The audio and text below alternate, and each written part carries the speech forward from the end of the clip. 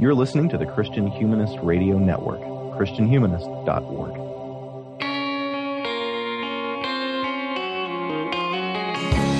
This is the Christian Humanist Podcast, a weekly discussion of theology, philosophy, literature, art, and other things that human beings do well. And now your hosts, David Grubbs, Nathan Gilmour, and Michael Farmer. So the same says, an elephant never forgets, standing in the concrete gate, sway inside and insane. They walked over the ocean, their dreams they dreamed awake until the lights grew dim, until the cop cars came. Everybody tells me this crazy, yes I know it, I'm a Welcome all to this week's Christian Humanist Podcast. I'm David Grubbs. I'll be your host this week. I am an assistant professor of English at Houston Baptist University in Houston, Texas. With me this week is Michael Farmer, assistant professor of English at Crown College in St. Bonifacius, Minnesota. How are you, sir? I will be doing much better next week when I'll be on spring break. Me too. So yeah, our third installment of this particular triptych will be me and Farmer are going to be free and easy. Meanwhile, our third partner, Nathan Gilmour, associate professor of English at Emmanuel College in Franklin Springs, Georgia. What will be going on in your next week? I am on spring break right now, so I'll actually be relaxing a lot more when I get back to work, because we just got back from Disney World and we did a 4-day whirlwind there. So I am just catching up on my rest right now. Oof. No rest for the weary or the wicked, or I don't remember how that saying goes. No rest for the wicked queen, I think, would be appropriate in this instance. Nice. Indeed. Nathan, do you regret not visiting Disney World with the Farmers and the Grubbses last year? I'll tell you what, I mean, I enjoy Disney World a lot more when it is 70 degrees rather than 98 degrees, so no, I don't regret it that much. I don't know if the listeners have heard this story, but it was so hot at Disney World I got shingles. Yes. The man has a fair point. I enjoyed it though. It was a good time. I still kind of look back on that and regret that we didn't figure out some way to record some sort of something live, because that was like lightning striking. I just wish I could have followed you around with a video camera as you walked through Adventureland. Yeah. What was it you called it? Basically, like the inside of David Grubbs' mind. Yeah, that's pretty much what it is. Well, before we instead of getting sidetracked by the inside of David Grubbs' mind, instead we'll be sidetracked by one of the formative texts of the inside of Nathan Gilmour's mind. How was that segue? Nice. We are in the second part of our Nature of Doctrine trilogy, the book Nature of Doctrine, Religion and Theology in a Post-Liberal Age by the late George Lindbeck, who passed away in January, correct? That's how I remember it, yeah. Okay, and a Lutheran theologian? I think I remember that rightly. I should know that, David, but I am blanking right now. Yes, I believe he was Lutheran. Yes, I think that's right. So, Nature of Doctrine 2, and we're dealing with chapters 3 and 4. Chapter 3, Many Religions and the One True Faith, and Chapter 4, Theories of Doctrine. Exciting titles. So, Nathan, in Chapter 3, Lindbeck is testing his cultural linguistic model of doctrine in what he considers an essential but a difficult task, which is allowing for and making sense of claims of religious superiority. I'm a proposition guy. Those kinds of things don't seem super hard to me, but Lindbeck admits that it's a challenge for his non-theological theory of religion. So, I guess you can take this opportunity to remind us of the three models of religion we discussed last week, and then what are the three sorts of truth that they represent, that they can present in this chapter, and what might a superior truth claim look like in each of those models? Sure thing. So first of all, the three models. First of all, you have the cognitive propositional model. So this is theology that is, in crude terms, and I'm going to use crude terms in here so we can do it quickly, something analogous to physics or chemistry. In other words, you can take a theological claim about the way that you can take a claim in organic chemistry. You can do, a set of commonly accepted tests, if you will, although it won't necessarily be in a laboratory. And on the other end, you can judge between the claims and say that, this one is verifiably truer than the other one. So I'm going to kind of do both of the parts of the question at once, David, it seems. Then you have the experiential emotivist or the experiential expressivist model. He kind of goes between those terms with some fluidity. This is the way of thinking about different religions and different traditions within a religion that makes all of them expressions of a common core of experience. So, for instance, the Schleiermachian idea of the the feeling of absolute dependence would be one version of this theory. So, for instance, the desire to escape the cycle of reincarnation for a Buddhist on the one hand, and then the desire to enter into a kingdom in the age after this age for a Christian are basically two different ways to give visible form to a similar and in fact an identical invisible experience. Now in this one, Lindbeck does quite well to note that it is very, very difficult to say that one religion is truer than the other one. In the propositional model, whichever one passes the tests of truth better than the other one is the truer one, simple enough. In this one, it would be something analogous to, which one is the more experience, and, because there aren't necessarily tests or criteria that we can hold in common for that, it runs into certain obstacles. So, in other words, any tradition like Judaism, Islam, certain kinds of Buddhism, Christianity, that make the claim of superseding something before, right? So, if the Buddha genuinely thinks that his change of life from one way of life to another is a truer way of life, and if those who adhere to that kind of way of life say that this is a better way, it's impossible to judge yay or nay whether that's the case or not. So that one definitely runs into the most problems when it comes to claims of superiority. Now, the cultural linguistic model, and this is the one that George Lindbeck is advancing, is rooted in, philosophies of language, philosophies of experience, things like that. And it is post-liberal, as the subtitle of the book indicates. So what it's interested in is not beginning with a common context in which these claims contend. So for the propositional model, that would be the common context of the test of truth, right? The Buddhist claim versus the Christian claim, which one comes out more true when you test them, that's the winner. The experiential claim, Buddhism, Christianity, mere expressions of a common invisible reality, there's really no way to test that against each other. In this one, in the cultural linguistic model, Lindbeck claims that what becomes possible is to talk about each one as having its own system, its own grammar, so that, for instance, when a Christian talks about the religion of ancient Israel, it can talk about it as inherently true on its own terms, which is, one of the things that we as Christians tend to say about that.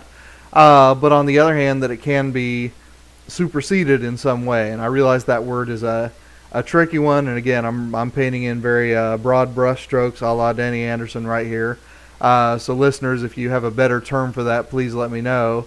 But the idea is that the religion of ancient Israel can have certain elements that find their fulfillment, to use the Gospel of Matthew's language, in the tradition of following and worshiping Jesus, so that it doesn't stop being true, and yet there is something beyond it that is intelligibly, superior to it. And so, you know, in that cultural linguistic model, again, what we're looking at is a system that begins with a respect for particularity. So, for instance, you know, it's not the question that so often, you know, comes up in dorm rooms in Christian colleges, you know, will the person living in the, you know, dark forests of the subcontinent find salvation if they've never heard of Jesus? The question becomes, what is that person living in the dark forests of the subcontinent looking for in the first place? What can Christian theology say about that search on its own terms? And, you know, would it be possible that our own Christian traditions could be enriched by listening to those people in that tradition? So, you know, in some senses, this is a descriptive project, like we talked about in the first episode on this. But what Lindbeck is trying to do is to do a descriptive project that, unlike the experiential expressivist model, has the capacity to take these traditions seriously on their own terms when one of them says, our God is the true God, and those other gods are idols in some sense.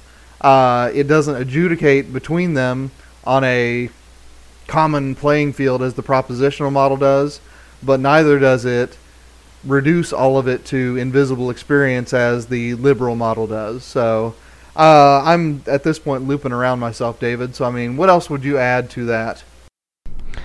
I would just ask for a little clarification on his use of the word category, because he says on 48 that the question of comparing religions within the cultural linguistic model is testing the adequacy of their categories. Now, is he saying that there is some kind of meta reality against which the categories of different systems can be tested? I was really uncertain to say. I was uncertain how the testing of categories to see whether they are adequate between traditions is how that works without edging over into the propositional or the experiential. The sense that I get, and I didn't spend a whole lot of time on this page, so I'm kind of winging it here. The sense that I get is that he's dealing with the phenomenon here of two people who are comparing religions one to one. All right, so in other words, they are both trying to convince each other of the truth of their own traditions. And what happens, I mean, is something that, yeah, I mean, what you just described, I mean, you know, in the context of that encounter, there is the possibility that one of them will be more adequate to the range of experiences that the two people have than the other one is. Okay, so for instance, this theory, if Lindbeck is right, allows for the possibility of religious conversion precisely for this reason. The person who is the, I guess the metaphysical materialist, to just pick an easy example, could become convinced in a conversation with someone who has the capacity in her system for spiritual realities that, in fact, the experiences of human existence make more sense if you have those categories in place than they would otherwise. And likewise, you know, someone who could convert from Judaism to Islam or from Buddhism to Presbyterianism or whatever else. So, I mean, I think that, yeah, I mean, he does want to allow the possibility that people could change based on these encounters. What he's trying to avoid is a single meta system that is more ultimate, let's put it that way, than the boundaries that the theologies lay down themselves. Does that distinction make any sense? So these conversations require people with horizons that actually bump into each other in order for that category comparison to even happen. Yeah. I mean, that's the kind of encounter I think that he prefers to academics sitting in a Department of Religious Studies saying, what are the boundaries for all possible religions, and outside of which we won't call it religion anymore. Okay. And it's not propositional because it's not individual propositions that are being evaluated, right? So the superiority takes place on the macro level as opposed to the individual statement level. Is that accurate? Yeah, and if I could take it beyond what Lindbeck does here, because of course other theologians take his work and run with it. John Milbank's book from several years later, I don't think quite a decade later, called Theology and Social Theory. I don't know how much he uses Lindbeck. In fact, I think he cites him at the end and talks about it as inadequate. But he still uses this idea that the contest between religions is not something that happens on a proposition by proposition basis in some sort of experimental test. But what Milbank does that Lindbeck doesn't, and I really do think it's a more adequate way to treat it, is to talk about it as an aesthetic rather than a verification experience. So in other words, it's not as if the syllogism falls into place and then a switch flips, but Right. rather one picture of reality, one symphony of the spirit ends up being more compelling to the soul than the other one, and that's when religious conversion happens. This is Pascal, right? I mean, the idea is to make Christianity lovable rather than to prove it through a mathematical series of propositions. That's fair enough. I mean, obviously Lindbeck is responding more to Friedrich Nietzsche than he is to Blaise Pascal, but I think there's certainly some common threads there. Nietzsche's just bargain basement Pascal anyway. Well, maybe this is something that we can pursue another time with a different reading, because I think you guys might be able to point me in the direction of something that could feed this question better. But is it possible to think of theological proposition as a kind of ekphrastic exercise working from that aesthetic experience that you're talking about, Nathan? I think it is, yeah, and I think that's what Lindbeck is proposing here. Okay. He gets at that later, right? He talks about how the correspondence theory of truth works only within, or at least begins only within, the coherence theory of truth. That's about right. The coherence theory of truth I've always heard described as an aesthetic view, in the sense that, to say that there are orcs in Middle Earth doesn't correspond with reality, but it does hold together within the system that Tolkien has created, the imaginative world, I guess, rather than system. Something that's been, I don't know, resurrected in some of the some of the efforts to sort of re-engage the fathers and medieval theologians is bringing back the notion of testing a doctrine according to its fittingness, which is not exactly the same as its logic. I don't know. Maybe that might be a kind of, if not exactly the same notion, at least something in the history of the church and its thinking about doctrine that might, maybe a horizon touches that. I don't know. Well, David, I mean, even from a propositional point of view, and I know that that's the group you have identified yourself with. Even from a propositional point of view, think about how many theological propositions are completely unverifiable, and that you accept based on how well they fit in with the propositions that you feel are verifiable. Does that make sense? That's fair. I guess when I say I'm a proposition guy, I need to step back from that and say I want to defend the possibility of propositions continuing to be important, even if propositions are not in themselves a sufficient holistic mode for describing the total Christian experience reality. Bad news for you, David. If that makes sense. You have just described Lindbeck's position as I understand it. Gosh dang it. That propositions still exist and you can use them, but they're not primary. Hmm. Hmm. Hmm. Your, Well, let's your see. anger for the rest of this episode is going to be drastically misplaced, David. Well, let's get to the things that make me grumpy. Dear listeners, whenever we do one of these triptychs and are sharing material in this way, one of the most fun things for me as a host is to see the ways that each of us chart a course through the book. In my particular case, I'm charting my course through these couple of chapters with a kind of angry machete approach. So maybe that's not the fairest thing, and we'll see what you guys can do to balance me out as we go. One of Lindbeck's desired features for a model of doctrine is, quote, a way to allow for the desirability of non-proselytizing interreligious dialogue. So, Michael, if we are not proselytizing the heathen, what sort of things are we going to talk about with them?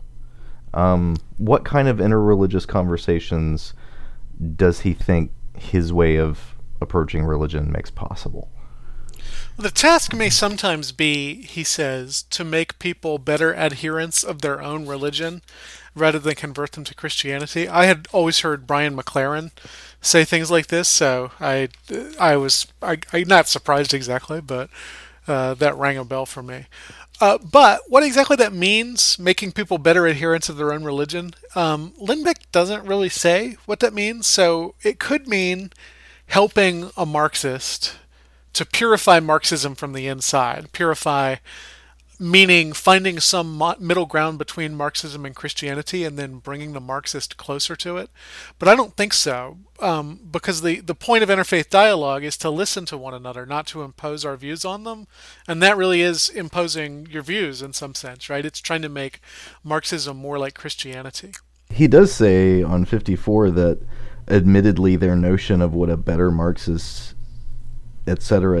will be influenced by Christian norms. So yeah, right. How could it not be? Yeah. So he owns up to you. He holds up this possibility that I know we'll talk about in a few minutes, that the opportunity for salvation comes at the moment of death. So it may mean that our job is to help people learn to begin to speak the Christian language that will allow them to accept that opportunity. And the language metaphor might help here, actually. So if you want to teach someone a language that they don't speak, you have to approach them in their language. Just screaming at an English speaker in French isn't going to teach them French. The only way you do it is by building this common ground. Well, these words mean similar things, and these concepts don't really have translation, so maybe you need to learn the French so that you understand what this concept means. I think maybe that's how interfaith dialogue is supposed to work. That doesn't make you the French speaker a fluent speaker of English, and it won't make the English speaker a fluent speaker of French, but it'll give both of you a little bit more vocabulary, a little bit wider understanding, expanded horizon, to use the term you've used a couple times.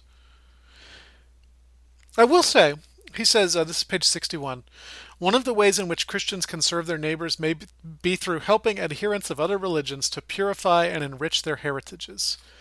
Isn't that kind of what Christian humanists do? Not necessarily this podcast, but when you teach whatever it is you teach, when you teach the Odyssey, you're coming at that from the outside.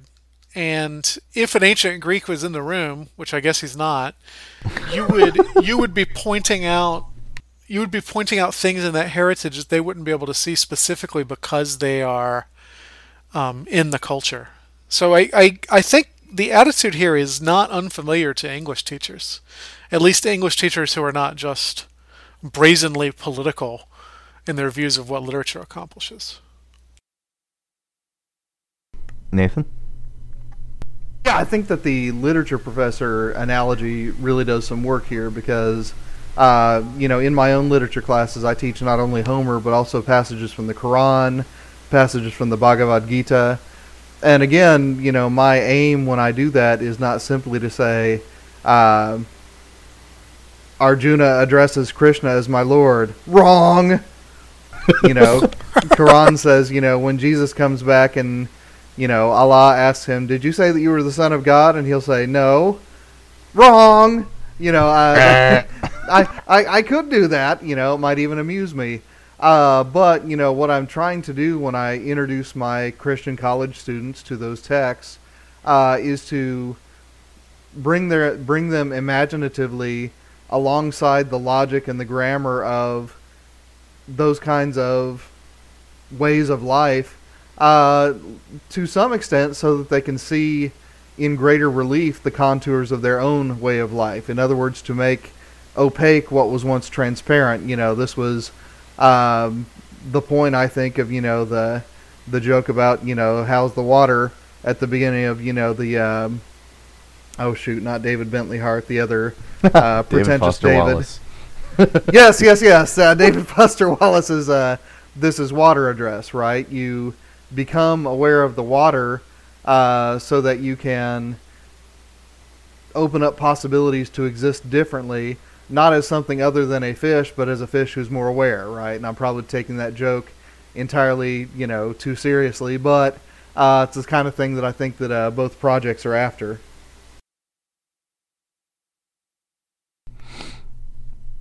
One of the things I think he mentions in there is just the basic possibility of co-belligerence when there's agreement on ethical principle or social stance.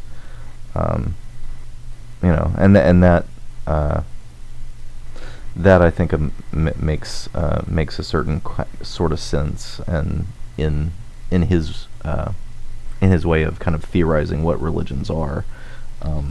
That helps too, because if you are approaching things mainly theologically, that could seem like a sort of betrayal. But if what you're looking at is, in some sense, cultures that are trying to figure out how to be neighbors and occupy the same polis, those sorts of things make a bit more sense.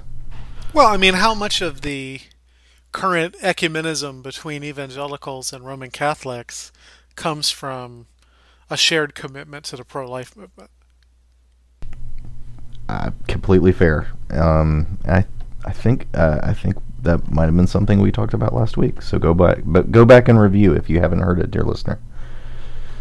I mean, on that same note, this allows co-belligerence without having to have a unified theory that basically reduces both of them to, decoration that exists alongside the pro-life movement or environmental concerns or whatever else, right?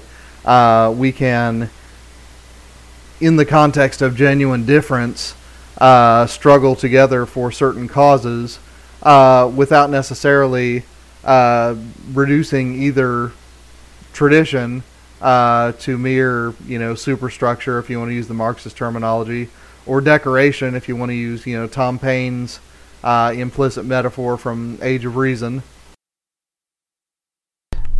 And neither community need be pursuing that same goal for the same reason.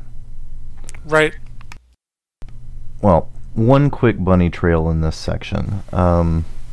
Lindbeck cites Amos 9:7-8 as biblical evidence that, and here's this quote, that nations other than Israel, and by extension religions other than the biblical ones, are also peoples elected, and failing, to carry out their distinctive tasks within God's world. So, what do you think of this reading of Amos? And does to do the work that Lindbeck says it does does it do the work that Lindbeck says it does for biblically grounding this theory of interreligious dialogue? I think that he probably could have picked better passages, honestly. I think that this passage in Amos, and really the first couple chapters in Amos, give us a pretty good vision in that prophetic mode of the nations as being partners with Yahweh in the project that we call the world. When Yahweh sends word to Moab and Edom and, all these different powers, there's definitely a sense that whether they call out the name Yahweh or not, they are accountable and responsible for living as nations that, Yahweh allows to continue to exist. I think that Malachi 1 honestly is a more interesting text for this kind of thing. When we get to, long about verse 9. And let's see here. Actually, I'll start in verse 10. Oh, that there were one among you who would shut the gates, that you might not uselessly kindle fire on my altar. Haha, kindle fire. I am not pleased with you, says the Lord of hosts, nor will I accept an offering from you. For from the rising of the sun even to its setting, my name will be great among the nations, and in every place incense is going to be offered to my name, and a grain offering that is pure. My name will be great among the nations, says the Lord of hosts. But you are profaning it, in that you say, the table of the Lord is defiled, and as for its fruit, its food is to be despised. You also say how tiresome it is, as you disdainfully sniff of it, says the Lord of hosts. And you bring what was taken by robbery, and what is lame or sick, so you bring the offering. Should I receive that from your hand, says the Lord? So, the image here is of, nations. You could really read, this vision of the future in a couple different ways. One is that they will become all part of, a grand, super Solomonic empire, in which a common cult will, run the priesthood for all of them. Although we saw how well that happened with Solomon, there was more religion being imported than exported, I fear, in that day. Or it could be that, there is this vision that, Malachi is setting forth, that all of the nations, in all of their particularity, will be offering praises to the Lord. So, I think that when we look at Amos, or when we look at Malachi, or we look at Jonah for that matter, we are certainly looking at, prophets who have a vision that outruns the political possibilities of their own day and the cultic possibilities of their own day. As for Lindbeck's reading of it, I think that it makes a certain homiletic sense, even if we don't want to push it in historical directions. But honestly, I tend to read the oracles of the prophets more homiletically than historically, in most cases anyway. So, have I at all hit the question that you're posing, David, or am I running circles around it, as I tend to do? Well, it's the use that he puts of it is basically to say this is warrant for us to, as Christians, to pursue what y'all had said earlier of, maybe my agenda as a Christian is going to be to say be Buddhist, be the best Buddhist you can be, because God ordained the existence of Buddhism, and there is some great sovereign work of good in the world that can only be achieved by the best Buddhism that could possibly be. And he seemed to be citing this text as his biblical warrant for that argument. And then at the top of 55 says, this is obviously a biblical argument for a practice of interreligious dialogue that was unthinkable in biblical times, and that the Bible nowhere discusses. So, it felt as if he just wanted to find a verse for something that I don't think the Hebrew Scriptures have any interest in doing. There's so much of polemic against the idolatry, not just of Israel, but against the idolatry of the nations, the ignorance of the nations. I can't imagine one of a prophet of Judah or Israel saying, yes, my job is to get Egyptians to become the best Ra worshippers they can possibly be for the sake of our God, Yahweh. It just feels bizarre in the world of the Old Testament to think that thought. Don't you think it has a lot of cohesion with C.S. Lewis saying that Christianity is the fulfillment of all religions and not just Judaism? Yes, but I think C.S. Lewis also, if were he alive and talking to us, would say that, and the direction that fulfillment goes is Christianity-ward, And what those religions need to do is to move towards Christianity to find that fulfillment. Yeah, fair enough. It's... Yeah. I keep wanting to yell Psalm 96:5. That's understandable. I guess the scenario that I'm imagining is George Lindbeck working in a Yale University religion area alongside, professors of Islamic studies. The question that you posed at the beginning of the episode, David, I mean, what do they talk about? Do they have a language within which they can talk about, their own traditions, without every conversation being an attempt for each to proselytize the other? In other words, can the Christian say there are things that I see in the historical riches of Islam that I can commend? Yeah, I just feel like I feel like that's a kind of conversation that you can have without that same theological framework.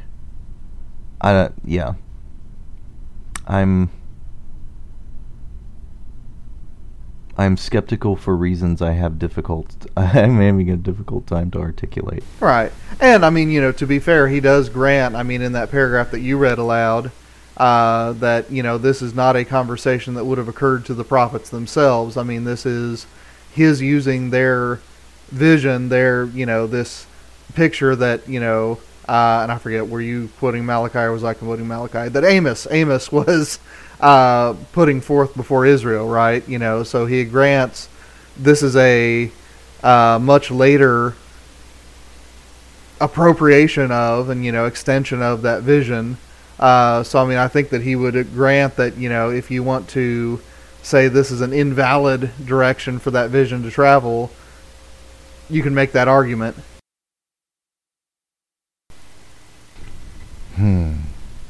Maybe this is the thing I'll have to put back on my hopper and gestate for another day. Well, mainly because we can't talk about it forever, right? I don't know what kind of brief bunny trail that was, David. Yeah, it wasn't super brief, was it? I am also predictably cranky, Michael, about his discussion of salvation and other faiths. And I don't want this conversation to be dominated by my crankiness.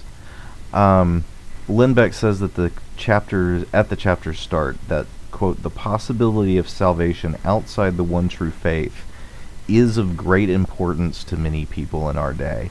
And so this is one of the things he sees that commends his model, because it can present this thing that was of great importance to people. So how does he explain that possibility within his model?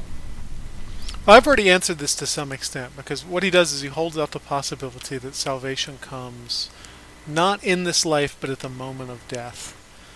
What he says is salvation's not really even an option for non-Christians, and in fact damnation is also not even an option, because salvation and damnation are words that really only make sense within Christian culture and within Christian language. That's why the moment of death is so important. I suppose you're pulled out of your culture. And he actually, I thought one thing that was interesting is he says that this whole system is much more dangerous for Christians than non-Christians, because judgment and damnation begin within the church, not without it. And so salvation is going to be accepted by people who have learned to speak, however poorly, the Christian language. And the issue here is that some people who think that they're Christians may be speaking another language and think that they're speaking Christianly and are not, and so they won't recognize the choice when it's given to them. And he says either way, all of us are novices at speaking Christianly, so there's really no reason to be proud of ourselves anyway. This is how he maintains salvation by grace alone. Is by suggesting that none of us are terribly good at speaking this way. But I think if you're even getting the rudiments of the language down, if you're at least speaking the right language poorly, it means you have accepted or will accept salvation. Is that accurate? I mean, is that accurately what he says, not do you agree with it? What do you think, Nathan? That's about how I read it, yeah. And I mean, what I find interesting about it is that he brings it into contact with some patristic texts. So, I mean, over on 58, and let me see here, about the middle of the page, Christians in the first centuries appear to have had an extraordinary combination of relaxation and urgency in their attitude towards those outside the faith. On the one hand, they do not seem to have worried about the ultimate fate of the overwhelming majority of the non-Christians among whom they lived. We hear of no crises of conscience resulting from the necessity that they were often under to conceal the fact that they were believers, even from close friends or kindred. Christians did not seem to have viewed themselves as watchmen who would be held guilty of the blood of the pagans they failed to warn. The Old Testament text refers, after all, to the obligation to admonish not Gentiles, but those who are already part of the chosen people. Yet, on the other hand, I thought he was going to get the other hand faster. Yet, on the other hand, missionary proclamation was urgent, and faith and baptism were life from death. The passage from the Old Age into the New, from the point of view of most subsequent theologies, the anomalies and the cognitive dissonance involved in this combination of attitudes would seem to be insupportable, and it is therefore at least plausible to suppose that these early Christians had certain unrecorded convictions that would relieve the tensions about how God saves unbelievers. So, what I read there is the commonly found, if you read around long enough, universalism in some, not all, of the patristic writers, right? To the point that, the great question is not, will the person in the forest of the subcontinent be saved, but in the end, will Satan also receive salvation? There's a sense that the saving work is all God, and oh, how Lutheran does Lindbeck sound here, but that the work of proclaiming that salvation does in fact fall to the faithful, so therefore there is an urgency to it, because the world needs to hear this genuinely good news that is coming to the world. So, in my mind, what that says is that we actually have time to listen to and learn from those of other traditions, evaluating, of course, everything under the light of the event of Christ's death and resurrection. But, the sense that, if we spend any of our time listening rather than insisting that they get dunked right there and then, as I show my own church roots, that sort of moral panic, if you will, doesn't necessarily need to be part of the picture. And I feel like I'm wandering afield again, David, so help me out here. I don't think you're wandering afield. I think you're pursuing exactly what what he lays out. This is the thing that strikes me weird. If the only possibility of damnation lies with those who know the language, if the danger is apostasy, then hadn't we better not tell anybody? I don't think that's the only possibility for damnation, because the way he presents this, presumably at the moment of death, you could reject salvation, and my guess is you would reject it because you don't really understand what it is. You've made your soul this thing that won't accept it, whatever. But I don't think he suggests damnation is only for the apostates. I just think he thinks those of us inside the church had better be very, very careful about this, because we may have accepted a false gospel without realizing it. I'd really like to hear him, or read him, because the other's not happening right now. I would like to hear him say that his post-mortem second chance isn't also a kind of default universalism, because if damnation is only for those who know and reject, then the safe thing for Christians to do is just to hide their light under a bushel, because that light's dangerous, y'all. It could burn people. But if what you say, that only makes sense if Christianity is exclusively about the afterlife. if in fact the eternal life is among us and before us and a possibility for us, then it makes all the sense of the world to invite people into that life before they stop breathing. So I Right. mean, I grant that, if you are, going strictly with the, the final tally mark, once you stop breathing as the important thing, then that makes a certain degree of sense. But again, that urgency, even of the people who regarded Jesus as, saving all, right? Even those folks had a certain urgency about the proclamation of the gospel there in the early centuries, and there has to be some reason for that. So again, I mean, as a descriptive project, I think what Lindbeck wants to say is that this way of life and, this proclamation and this truth is something that is genuinely good for other people, which lends itself, a certain urgency, even as we can say, and, I think he would argue responsibly, that, the universal true, salvation claims that are there in the New Testament, I would argue, mean that it's a different kind of picture than the one in which the salvation or damnation of the person in front of me relies on my rhetorical performance in this moment. And I realize, Grubbs, you are Reformed. You would never say that kind of a thing. Exactly. But there are Christians who have that kind of anxiety. Would you agree with that? No, that's true. And I've had that anxiety in my life that, whether someone's eternal state really, really did depend on whether or not I nail this conversation. I have to stick the landing, and the consequences are eternal. But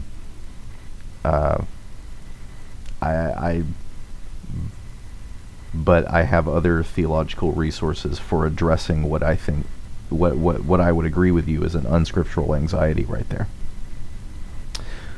I just have to say this is not the version of universalism I find particularly compelling. The one I like is the notion that God doesn't stop pursuing you even after death.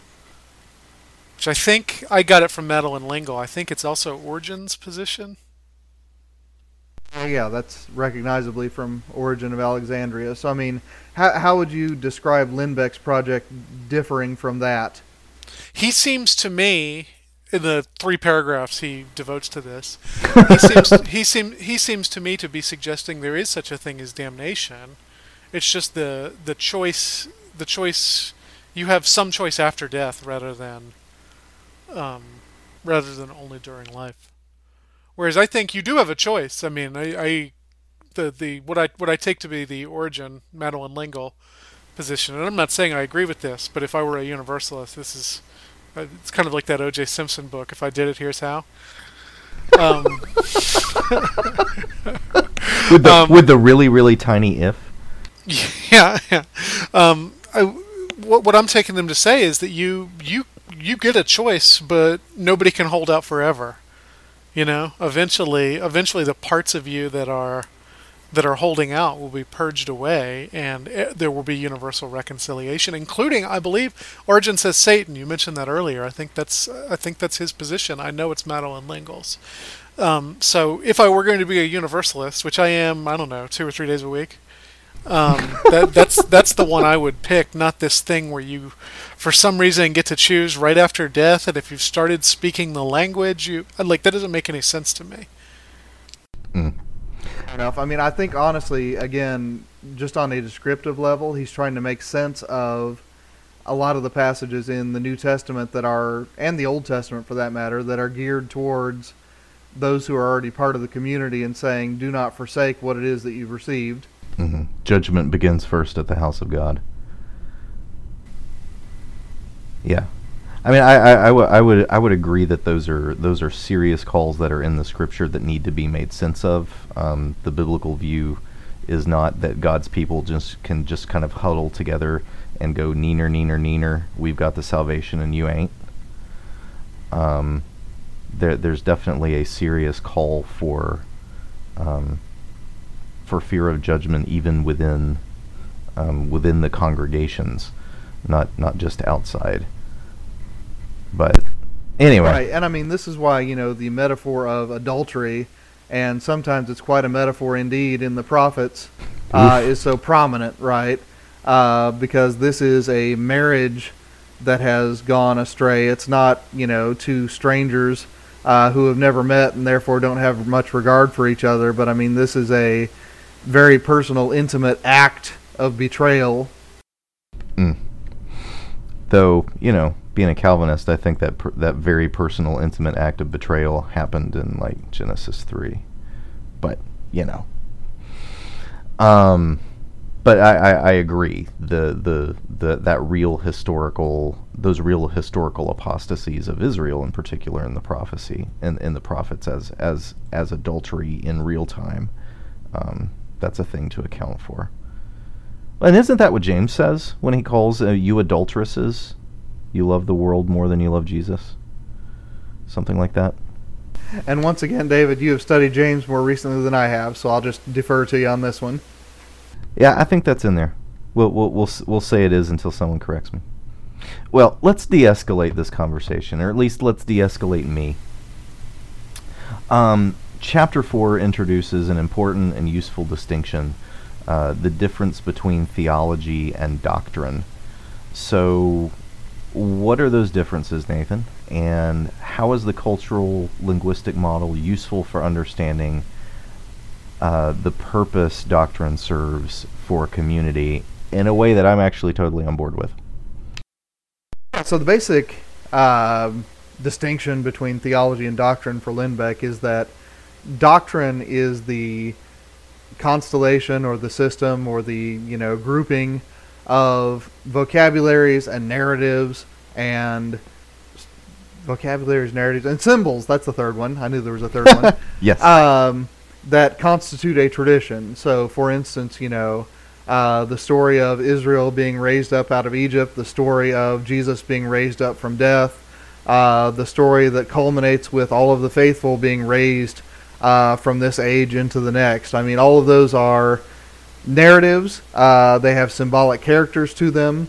And they involve a certain vocabulary that is not common to other traditions. So, just to take an easy example, certainly any culture that has had marriage has to know something about forgiveness, because if not, it wouldn't have marriage for very long.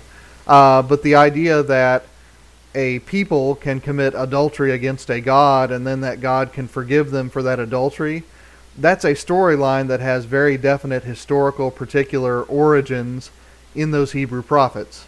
Mm-hmm. And so when we spot something like that in a Veda or in, a I don't think Shintoism has scriptures, but in a Shinto narrative, whatever that would look like, we can say that, we see certain resonances with it, but ultimately it's not the doctrine of Hinduism or of Shinto or whatever else. All right.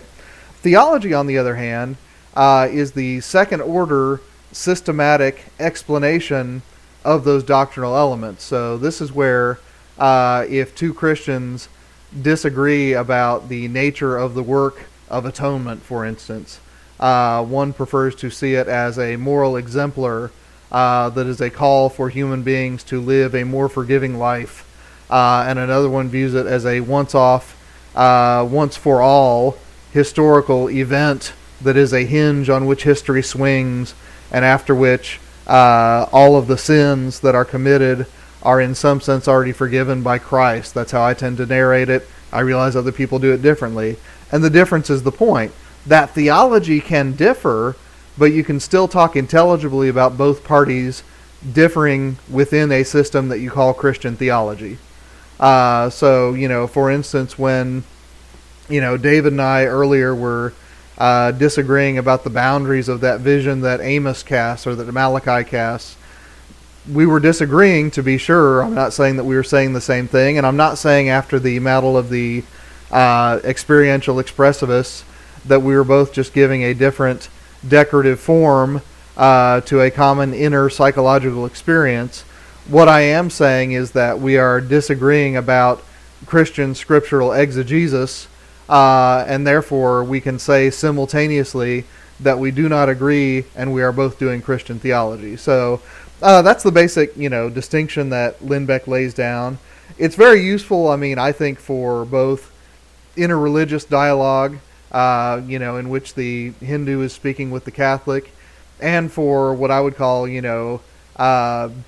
theological disputes within a tradition, where the Presbyterian is disagreeing with the Eastern Orthodox. Philosophically, it gives you a vocabulary for describing what's going on here. So, as far as how it serves the community, this is important again because within an intelligible tradition of doctrine, you're going to have these common narrative symbolic elements. And what that allows for is, some genuine ecumenical disagreement that does not result in separatism. So again, from the very beginning of the book, what Lindbeck is reaching for is the possibility of ecumenical engagement that takes particularity seriously, even as it keeps people in the room long enough to be particular with each other rather than apart from each other. So that's generally speaking what I see it doing. I mean, David, I'm glad that we found something in Lindbeck that doesn't anger you. So how did you receive this section? I've got to say I received it through a Van Hooserian filter. Because I wasn't aware of it until you made me read this book. And now's the part where I go, oh, okay, I guess I like some Lindbeck. Apparently, Lindbeck's project is one that has been hugely influential on setting some projects of a theologian that I admire, Kevin Van Hooser. And his book, The Drama of Doctrine, he explicitly frames it as a somewhat similar, though with some different points, but a similar project to Lindbeck's. And the thing that he's particularly interested in is the way that doctrine is enacted in community, the way that it shapes the life of the community, the way that doctrine becomes authentic because of the way we live it in community, the ways that those community practices shape us as ones who can rightly understand the doctrine, for ways that go beyond rational apprehension of the propositions.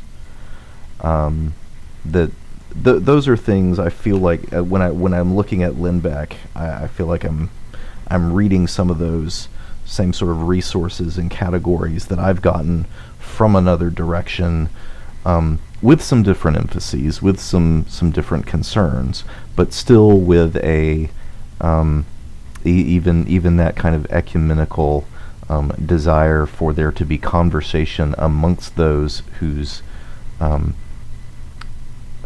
practices cohere, even while their theological accounts for those practices might differ. And yeah, so this section got more appreciation from me for reasons. Well, Michael, so what ways does Lindbeck offer for making sense through this distinction of both doctrinal stability and the possibility of doctrinal change? The expressivist view has absolutely no way to talk about this because there is no doctrinal stability, and ultimately everything has to be in flux. So it has no vocabulary. The propositional view has a hard time squaring this circle, though, because there's no good answer, according to Lindbeck, for how new doctrines are born over time, nor is there a good answer for how old doctrines get reinterpreted and still maintain their validity, nor is there a good answer for how doctrines that once contradicted each other become reconciled. That's the ecumenical question. The cultural linguistic view, as you would expect him to say, makes more sense and has more success. So what is doctrinally specific in Christianity springs from the stories that Christianity tells. So the propositions exist, but they only have meaning within those stories. So doctrines form regulative principles of a religion. Sometimes that's explicitly, but mostly it's implicitly. And what doctrines do is they give shape to a common religious way of life and then a set of beliefs that goes along with that. And that means they can be reformulated, but you have to keep their original creation in mind when you reformulate them. So reformulation is not just restatement, but it's also not anything goes. So you have to work within the spirit of the original formulation. So he uses a grammar metaphor here, a Latin grammar metaphor. A restatement, a reformulation of amo, amas, amat is not amo, amas, amat. It's rogo, rogos, rogot. It's the same structure with a little bit different content, but it has maintained the grammar of the statement. Now, some things really are eternal, which means, you would never reformulate them. But other things appear to be eternal, but are really socially determined, and the trick here is to determine which things are which. So, in all ages, God is the creator of all things. But what that looks like for a first century Christian is going to be very influenced by Plato, specifically by the Timaeus, whereas what it looks like for us is more influenced by Darwin. But we agree about the basic structure of that doctrine, which is that God is the creator of all things. So he ends up going through this taxonomy. You have some things, and he starts with practices. So some practices are unconditionally necessary. You cannot discard them without stepping outside the faith altogether. And the big one there is to love God and love your neighbor. If you're not doing that, you can reasonably be said to not be acting like a Christian. So those are unconditionally necessary. Conditionally essential things, and I don't know why he moves from necessary to essential, but it's annoying. Conditionally essential things can't be discarded as long as particular states of affairs are in place. And he thinks certain forms of nonviolence work this way. Just war theory, for example. As long as these conditions are met, it's okay to go to war. And as long as they're not met, it's not okay. Conditionally essential things are sometimes permanently conditionally essential, and that happens when the relevant conditions are always going to be true. So you have to feed the poor as long as the poor are always with you, and of course the poor will always be with you. So that's conditionally essential, but it's more or less permanently conditionally essential. If you don't have poor, you don't have to feed them, but you're always going to have poor.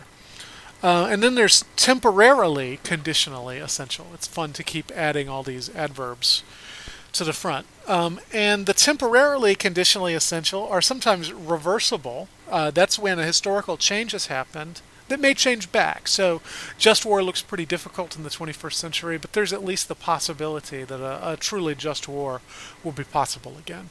But then there's also irreversibly, temporarily, conditionally essential practices where the historical change is permanent.